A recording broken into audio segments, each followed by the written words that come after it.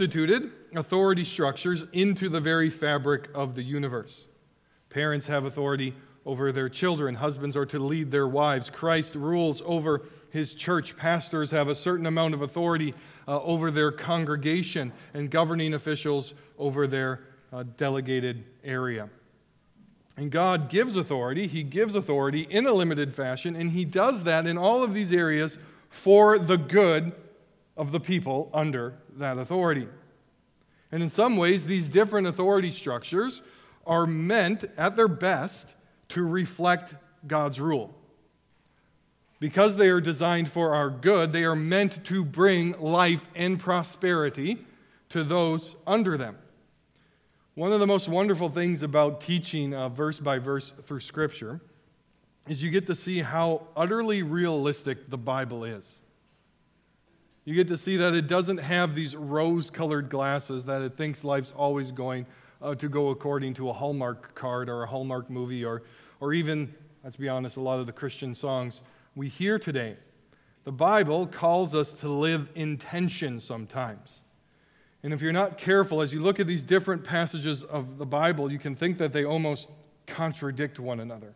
Or you can even think, you may think today as you hear Levi preach that Levi's contradicting some things he said elsewhere. But I encourage you that that isn't the case. This tension that we often see in Scripture as we go through different genres of Scripture, I think is most clearly seen in the New Testament, especially in the letters. The letters of Paul and the letters of the other apostles are written as occasional documents. Every one of them sprang up from issues, real-life issues, in real churches. And God used those issues in those churches and how messed up they were so that you and I would have a record of the teaching of the apostles. But sometimes the issue in one church is completely different than the issue in another church. And if you're not reading carefully, you can think Paul's contradicting himself. But he's not. Let me give you an example of this. In the book of Galatians, Paul writes to that church, and he warns them about putting too much trust in works. He says, don't do that. You're abandoning the true gospel. And if we only had the book of Galatians, we might think that we should throw out all of the laws or rules of the Bible. But then if you look at the letters to the church at Corinth, 1st and 2nd Corinthians, that church was living however they wanted. They were doing whatever they wanted, whenever they wanted. So Paul spends a lot of his time saying, you can't do that, you can't do that. Here's God's law on this, and here's God's law on that. One was focusing on, don't put your trust in your works for salvation. And the other one saying, if you are saved, you had better be living according to God's commands. And the Bible is designed in such a way that as we read it as a whole, we pick up on these tensions that Scripture calls us to live in. Now, saying all of that does not mean that the Bible calls you to be a middle-of-the-road Christian. I don't want to go too far to this way or too far to that way. Being lukewarm is not a compliment. The Bible teaches these two different sides here to hem us in so we see what is really true. That is what the tension of Scripture does for us. And in today's passage, we read about the rebellion of Sheba. And he is from the tribe of Benjamin. And the tribe of Benjamin is the tribe that the former king, King Saul, came from. And this rebellion he is leading is really something that's been simmering under the surface since David ascended to the throne. Is that the tribe of Benjamin didn't like not being the tribe in charge anymore. And what we're going to see here in Sheba's rebellion is the consequences of unjust, ungodly rebellion. And you're going to see the rebellious nature that we can find in all of our hearts. So the natural question comes as we read 1st and 2nd Samuel, as we've been doing now for several years, where we see this tension is what makes Sheba's rebellion and the rebellion of Absalom that we dealt with last week, what makes their disobedience and rebellion different than what we saw David do with Saul? Why is there a difference? Why is David disregarding the fact that Saul wants to kill him, running around the countryside while some of his countrymen try to turn him into the king, and then he just keeps running? Why is David's rebellion good and Sheba's is bad? That's the tension we should be having as we read this passage. And in some ways, it has to do with the faithfulness or lack thereof of the rulers. David, as a king, who Sheba is rebelling against, is largely, with a few really glaring exceptions, he is largely a faithful king. He largely is trying to follow God's commands for him as king. Saul started out there, but eventually Saul becomes an unfaithful king who tries to act as if he is God. He's got clear commands that he can't offer sacrifices, he can't do the role of the priest, and Saul goes and does it anyways. And God says, I'm going to take the kingdom from you, Saul, because of this. And so we see this tension here between when it's okay to disobey and when it's not, I think throughout the entire Bible. You have Paul, who pens Romans 13, who says, listen to your governing authorities. And then he spends a large chunk of the book of Acts not listening to the governing authorities. Why does God command obedience to his law in the Old Testament, but Christ in the Gospels looks at David breaking the law, eating the sacred bread, and said when David did that, that was good and righteous? How do we sort out that tension? Well, part of it is the reality of living in a broken and sinful world. Authority is a good thing. It's God-given, and it is to be obeyed. But authority in a fallen world is often abused and often used for evil. Authority, designed for man's good, but when it becomes destructive of God's good designs, life gets a whole lot more complicated. So what makes matters worse, and this is where we're going to spend the majority of our time here this morning, what makes matters worse is that you and I are bent towards rebellion. You and I are often way too quick to go towards rebellion. And sin in its most basic form is a rebellion against God. And when Adam fell into it, when Adam led the human race into sin, he became that chief rebel that we've all been following since that time. And we have this tendency to replace good authority that God has instituted with bad authority and to follow our own sinful desires, just as Adam and Eve did. So we think too much of our own importance or our own authority, and we set ourselves up as little gods. So we think about, when is it okay to disobey? Well, think about the rebellion of Sheba. What unites Sheba with somebody who had authority like Stalin? What unites those two guys? One guy's rebelling against authority. One guy has authority, and he's doing untold atrocity. What unites them? And I'll give you this. The core sin that unites both of them is a rebellion against God and against his authority. Sheba and Stalin were guilty of the same sin. They were rebelling against the higher authority of God. Abuse of authority does not negate the goodness of God's design for authority, but abuse of authority is not something God is ever in favor of. He hates it, and he hates it far more than any one of us will ever do. So in this passage, we are going to see the consequences of rebellious hearts and what, in response to that, Christ has done for us. So let's look at those first two verses again of chapter 20. Our first thing we will see here, our first truth, is that rebellion is rooted in pride and often in greed. Now there happened there to be a worthless man whose name was Sheba, the son of Bichri, a Benjaminite. And he blew the trumpet and he said, "We have no portion in David, and we have no inheritance in the son of Jesse. Every man to his own tents, O Israel." So all the men of Israel withdrew from David and followed Sheba, the son of Bichri. But the men of Judah followed their king steadfastly from the Jordan to Jerusalem. So Sheba here, he's described as being a worthless man. That is, he is someone who does not have good character. This is not somebody you want to put upon the throne. If this man gets power, he is going to, not only is he going to still be worthless, but he's going to magnify that worthlessness as he uses power for his own ends. And this is really at the heart of the difference between David's actions in 1 Samuel and Sheba's actions here, is that even though David is a flawed man, he is still generally described as being faithful. he's still generally described as somebody who's trying to do God's work. And so we have David fleeing Saul's death order, living like Robin Hood, not listening to the king, because he knows that God has actually declared David to be king, that his time will come.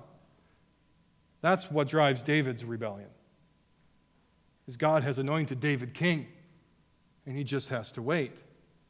Sheba's rebellion, conversely, is all about him. It's all about what Sheba wants. It's all about his desires. He basically says, hey guys, from my tribe, David isn't giving us enough stuff.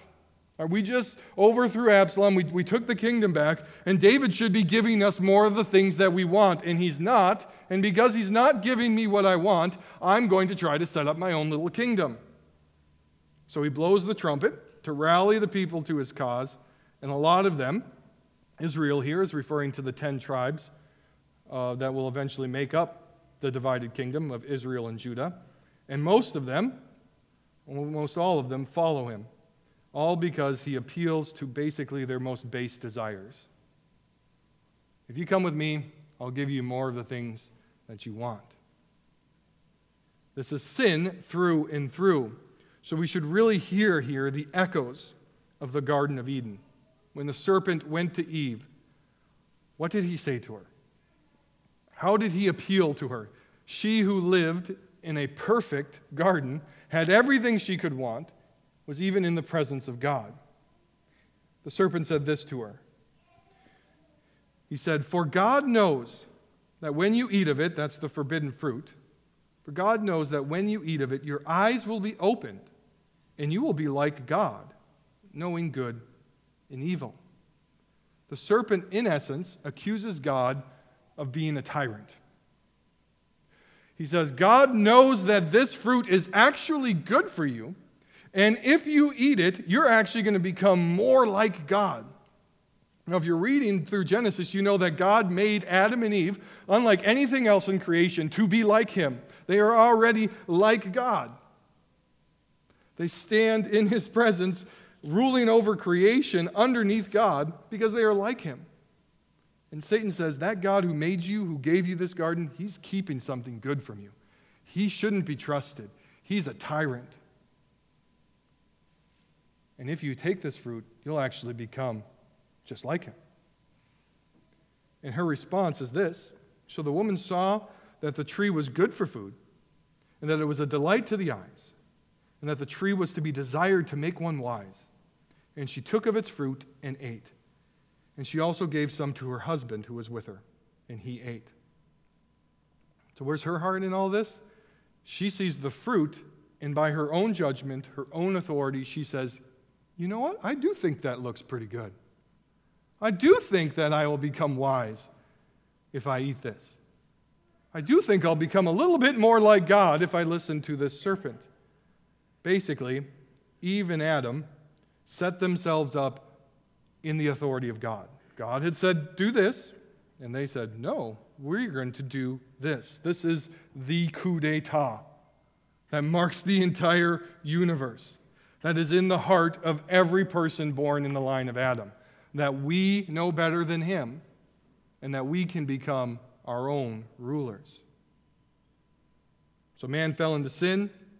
He was removed from God's presence. He was cursed with God's wrath. And ever since then, man has tried to set up his own kingdoms, to find his own saviors, and to make his own rules. And instead of becoming more like God, man became less like God. And instead of becoming free, he became a slave to sin.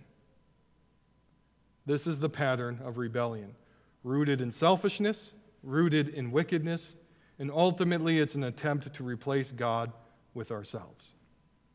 And in no uncertain terms, that is the core sin of this age. We have, and we disciple our children in this in the world, that they can shape and make reality into whatever they want it to be. Think about that. It doesn't matter how you're born. It doesn't matter your biology. We can overcome those things all just by thinking enough. We can recreate ourselves into whatever image we want ourselves to be in. But I've got news for you. Only God speaks things into existence. Only God creates things. And what He has created, you can never overthrow. No matter how many people tell you otherwise, you cannot go past what God has declared. So we set ourselves up as tiny little impotent gods who, if we're honest with ourselves, are easily replaced, and we're not eternal. Our reign ends rather quickly. This is the ugliness of rebellion. And if we are not careful,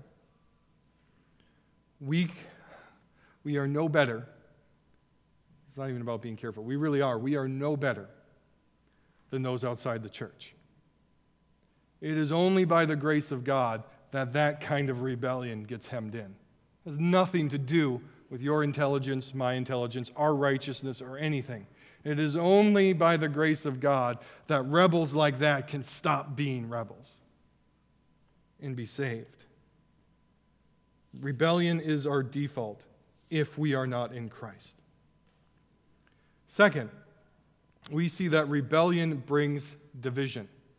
Rebellion brings division. So David, right, there's another rebellion. He let Absalom go do whatever he wanted for a while. He learned from his mistake there. The king must act. He can't let another rebellion happen. He has to squash it. But instead of going to Joab, who's been his general for quite some time through many, many trials, he goes to Amasa. And he gives Amasa a charge to go out there and to stop this, to gather some troops and to deal with the problem. But Amasa, he stalls, and then he asks Abishai for help. Now, Abishai is the brother of Joab. And what follows here in this story is division within the ranks of Judah. Division within those who should be united. Starting in verse 8. When they were at the great stone that is in Gibeon, Amasa came to meet them. Now Joab was wearing a soldier's garment, and over it was a belt with a sword in its sheath fastened on his thigh. And as he went forward, it fell out. And Joab said to Amasa, "Is it well with you, my brother?" And Joab took Amasa by the beard with his right hand to kiss him. But Amasa did not observe the sword that was in Joab's hand. So Joab struck him with it in the stomach and spilled his entrails to the ground without striking a second blow. And he died. Then Joab and Abishai, his brother, pursued Sheba, the son of Bichri. And one of Joab's young men took his stand by Amasa and said, "Whoever favors Joab and whoever is for David, let him follow Joab." You got to love that, verse 11. Literally, Amasa's guts are spilled out on the ground, and this guy stands up and says, "All right, we're all following Joab now. Everybody rally to him." And what we see here is all too common. You have two people here. Both of them are supposed to be serving David, Amasa and Joab. They should be on the same side, but they're not. They're at odds with one another. Now, David, the root of these odds is that David has had some real problems with Joab. He doesn't really trust him anymore, for good reason, as displayed by the killing of Amasa. So he sets up Amasa as the new general, and Joab isn't happy about it. So Joab comes up with his own mini rebellion within the rebellion to kill Amasa so that he can become the general of David's armies yet again. Joab is doing whatever Joab wants to do. He's living in rebellion. As I said in my sermon back in December, Christianity is not now, nor will it ever be, a religion of anarchy. It is not now, or will it ever be, a religion where you get to decide what you can do based upon what you most want. God is God, and we are not. And if we ever try to unite ourselves around ourselves, or to make ourselves the authority in a situation, division is sure to follow. Now, don't get me wrong, not all division is bad. Christ said quite clearly in the Gospels that his ministry is like a sword that brings division, because you either follow Jesus or you don't. Jesus says, "I am God the Son incarnate. I came to die for your sins, and I rose again in victory." You can either recognize me as that or not. And that divides the world. You either recognize Christ as Lord or you don't. But there's this inherent problem when we set up ourselves as the authority. If I were to ever say to you, you should all unite around Levi, the natural question should become, why should I listen to you? Who are you? What makes you so great? When all of us turn and look within and to set up our own kingdoms, there's no basis for us to unify around anything. There's no authority to be found within. There's no basis for unity there. And moreover, we all make terrible kings and queens. We don't have the power to save, and we're often only thinking about ourselves. But the good news in the work of Christ is that as we run our hell-bound race, doing whatever we want, Christ meets us, he confronts us, and he says, stop going that way and follow me. And through that, he gives life, and he gives a basis for true unity. Paul writes these words to Jewish Christians and Gentile Christians in Ephesians chapter 2. Two people that by worldly standards, or two groups of people by worldly standards who should not like each other. He says this, for he himself, that is Jesus, is our peace, and he has made us both one, and he has broken down in his flesh the dividing wall of hostility, by abolishing the law of commandments expressed in the ordinances, that he might create in himself one new man in the place of two, so making peace, and might reconcile us both to God in one body through the cross, therefore, or thereby killing the hostility. If you are in Christ today, we're all under one banner. We're under the banner of Christ. We are one new man, one new mankind in Christ. And that, brothers and sisters, is the only true foundation for unity. If you are in Christ, you are objectively united with him. And if there are two people in Christ, and both of them are objectively united in Christ, they are united to each other. And we're going to celebrate that with communion later on in the service. Communion represents our unity with Christ in our communion with one another as one body and one people. If Christ died on the cross for your sin, then we are all in this together. And this means your primary allegiance in this earth is to your brothers and sisters in Christ. Your primary allegiance is to people who are covered in the blood of Christ. When you think about the early church was so radical across all of those potential divisions. How were they united? Because they really believed that. And why do you think the church today struggles with that same kind of unity? It's because we are all submitting to a bunch of different authorities besides Christ. We find our identity not in him, but in ourselves or some identity group, our cultural whims, our desires, are viewing each other as primarily as a part of an oppressed group or an oppressor group, and we all just look within, and then we wonder why we can't be united with anyone else, because you're so blinded by yourself and everything that really doesn't matter. But if we look to Christ and follow him, that unity comes. Third, rebellion brings death. The wages of sin is death. Sheba leads his men to a city. Joab is now following him with his army. And we read this in verses 14 and 15. And Sheba passed through all the tribes of Israel to Abel of Beth-Maachah. And all the Bichrites assembled and followed him in. And all the men who were with Joab came and besieged him in Abel of Beth-Maachah. And they cast up a mound against the city, and it stood against the rampart. And they were battering the wall to throw it down. So Sheba leads his rebels into a city. By this point, it looks like he's been abandoned by most of Israel except for his own tribe. And Joab and company arrive to a woman waiting outside the walls. You can see that in your text there. And she's ready to turn over Sheba to save the city. She's like, I'm going to turn him over to you so that we can save this city. And that's exactly what happens. Sheba and all of his men, they die. Rebellion leads to death. As we've established, God rules over everything, and yet we often feel the need to set ourselves up as that authority. Throughout world history is a long, bloody tale of many rebellions.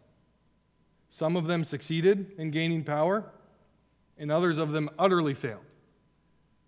And we need to hear this. The mere fact that Sheba failed is not proof that he was wrong. Success or failure in a rebellion doesn't really mean much as to the righteousness of the cause. Let me give you a few examples. The Bolshevik Revolution overthrew the powers of Russia back in the early 1900s, and when they had a very bloody overthrow of the royal family there, and that ushered in communism in Russia, which then led to hundreds of millions of deaths. They won, but they weren't right. Conversely, Dietrich Bonhoeffer was a pastor in Nazi Germany, and he was part of a group of assassins who were trying to kill Adolf Hitler, and he failed. Eventually, he got arrested and put to death. Just because he failed doesn't mean he was necessarily wrong. So what, again, is the difference between David and Sheba? David and Absalom? At its heart, the difference is a submission to God. David followed God's will. David was doing what he was doing because he was submitting to a higher authority, that is God. Sheba was working actively against God's will. And that's really all that matters in all of life. David appealed to an authority outside of himself, that is God, and Sheba appealed to his own selfishness and pride. One was acting in faith and one was not. And all sinful rebellion at its heart is a rejection and a rebellion against God himself. That's the core sin of the human race. And here's the thing. God is the fountain of life. He is the source of it all. And if you cut yourself off from God, you get death.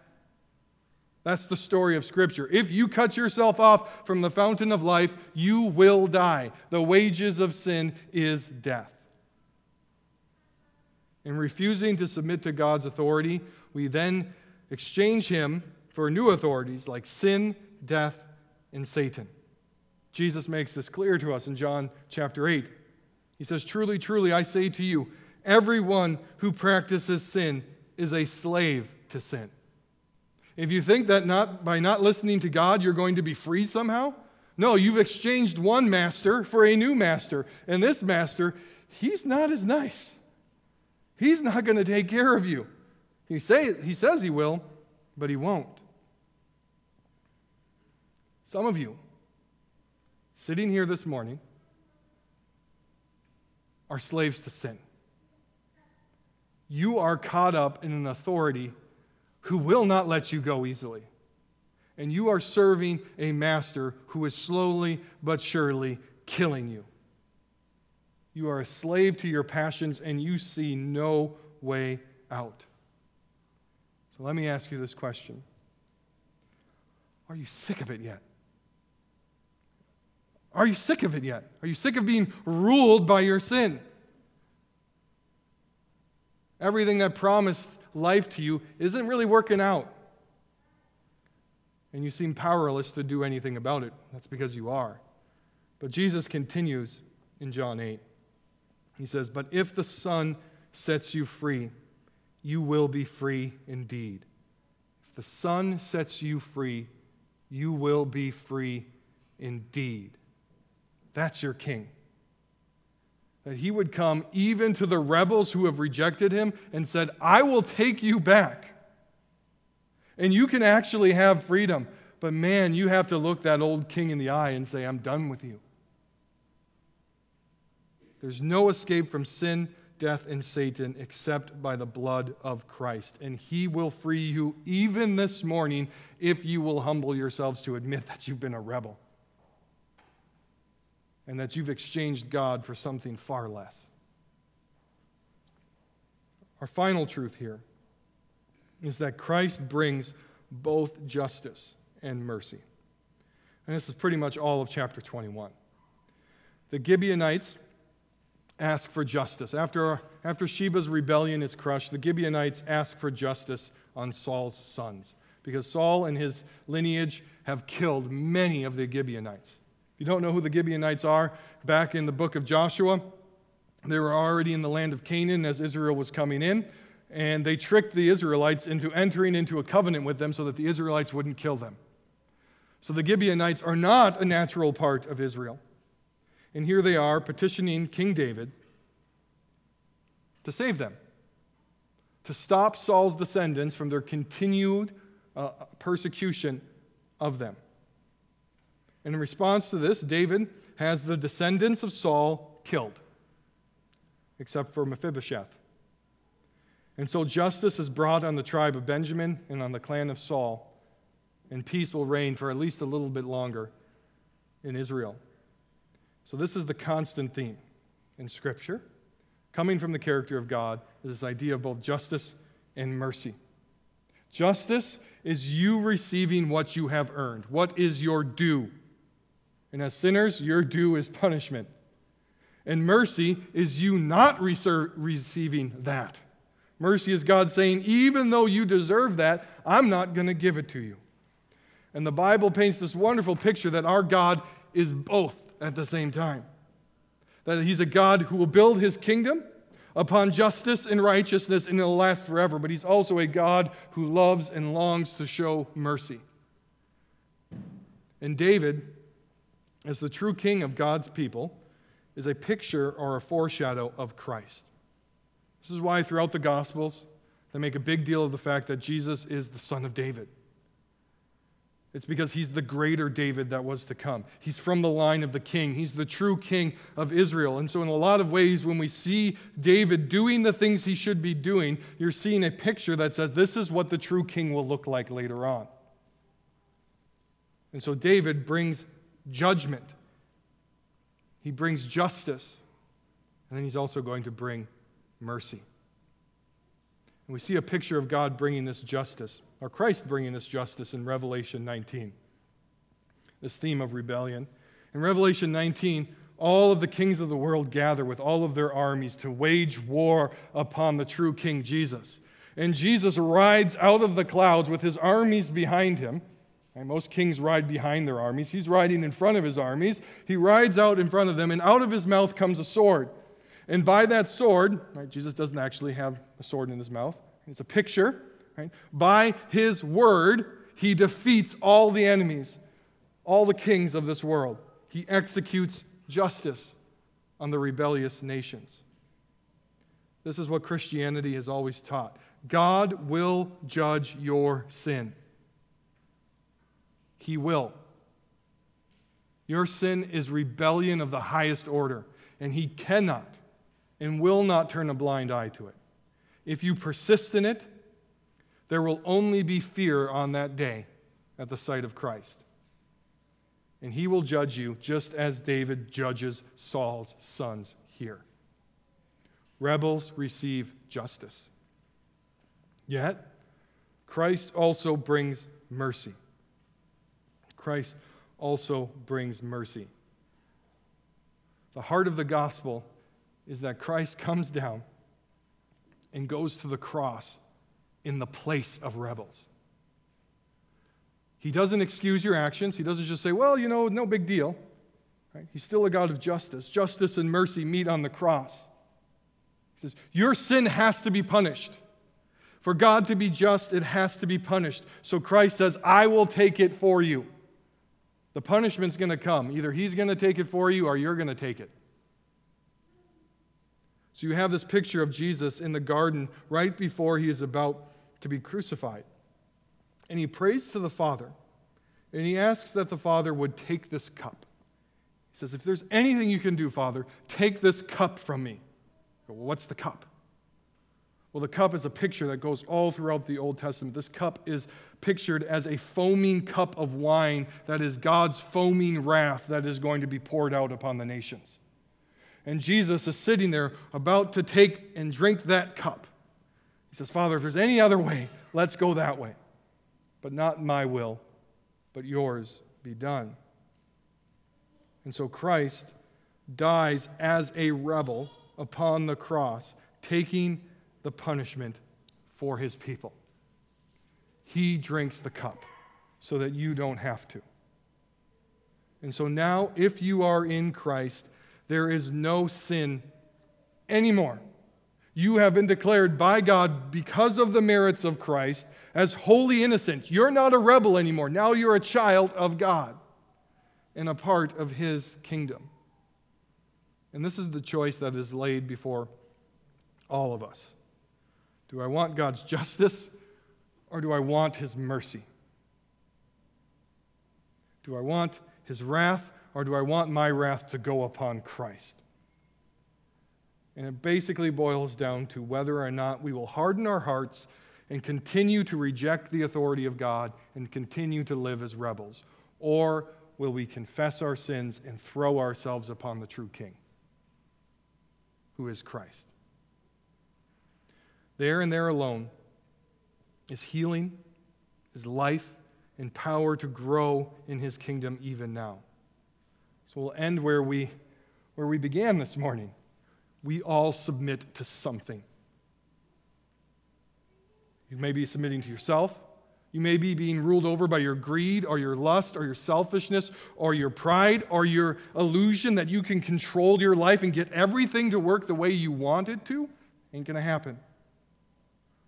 You may be serving wicked ideologies, bowing the knee to many, many things. But there are only two options. You can either keep going that way, or you can hear the call of your King, who says, I'll take that punishment for you. The good news is God is merciful to those who confess their sins. God is longing to forgive you. And he can save you through Christ. And this morning, we are going to partake in the Lord's Supper. I invite you to take that out now at this time. And this meal pictures that reality. Right? That Christ came, and the night before he was to die, he said, this thing is a picture of why I came. That my body was going to be crushed for you. My blood was going to be poured out to make a new covenant. So I invite you this morning, if you are in Christ, this meal is for you. The church has been practicing this meal for 2,000 years. It's an ancient practice. And we look back to see what Christ has done for us. And by doing this regularly, we also look forward to declare that Jesus, he's coming back. And we will eat this meal until then. I invite you to take out the bread. Jesus took the bread and he passed it to his disciples. And he said, this bread is my body, which is broken for you. Take and eat.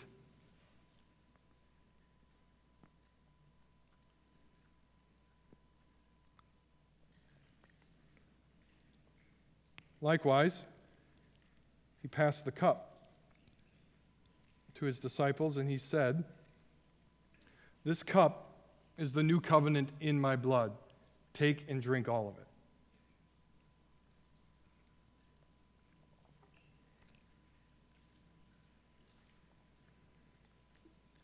Let's pray. Lord Jesus Christ, we are humbled this morning that you came to this earth to die in the place of rebels like us. Lord, we ask that you would slowly but surely change our hearts to stop looking for any other king besides you. That you would convict us of our sin and that you would comfort us with your grace. That as we looked within, we would be constantly reminded of how terrible of rulers we are. And that we would be constantly driven to look upon that cross and to see our King there. So, Lord, we ask that you would strengthen us by this reminder and that you would hasten that day that you would return to us. So in the name of Christ we pray. Amen. Let's close our time this morning together by singing one more time. Would you please stand as we sing?